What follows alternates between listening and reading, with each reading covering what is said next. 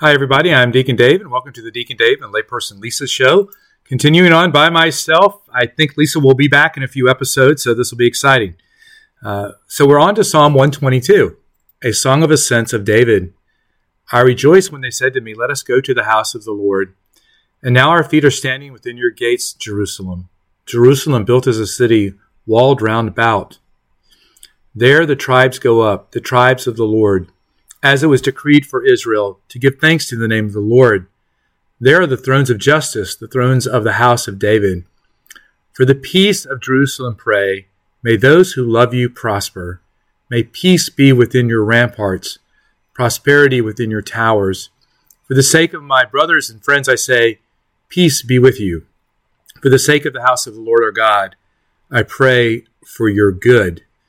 And so I want to basically touch on the very last couple of sentences.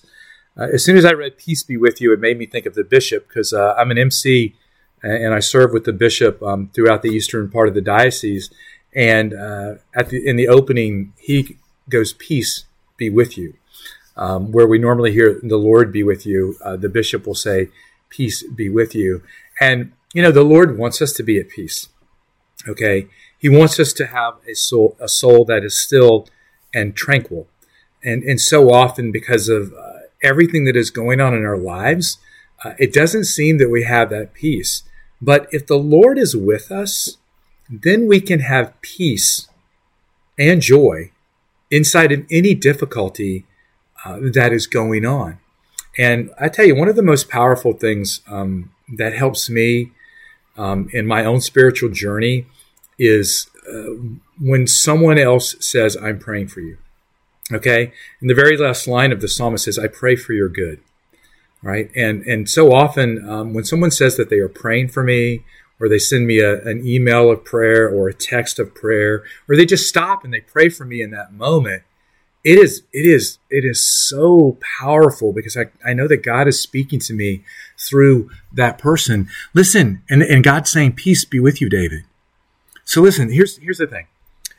Next time you have a sense to pray for someone, or they ask you to pray for them, stop.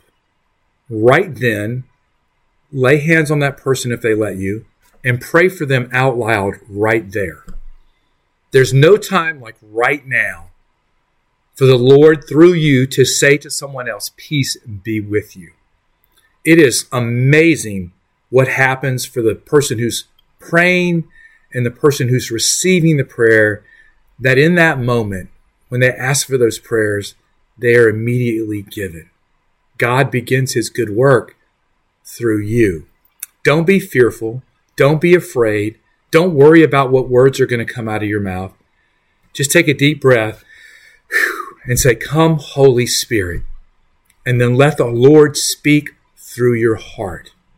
And more than anything, no matter what you say, the presence of God is there for that person you're praying for, because they know that you stopped and you prayed for them, and that God was present in those moments. So try it out. I think you'll be pretty amazed. I'm Deacon Dave, and I will see you next time. Bye.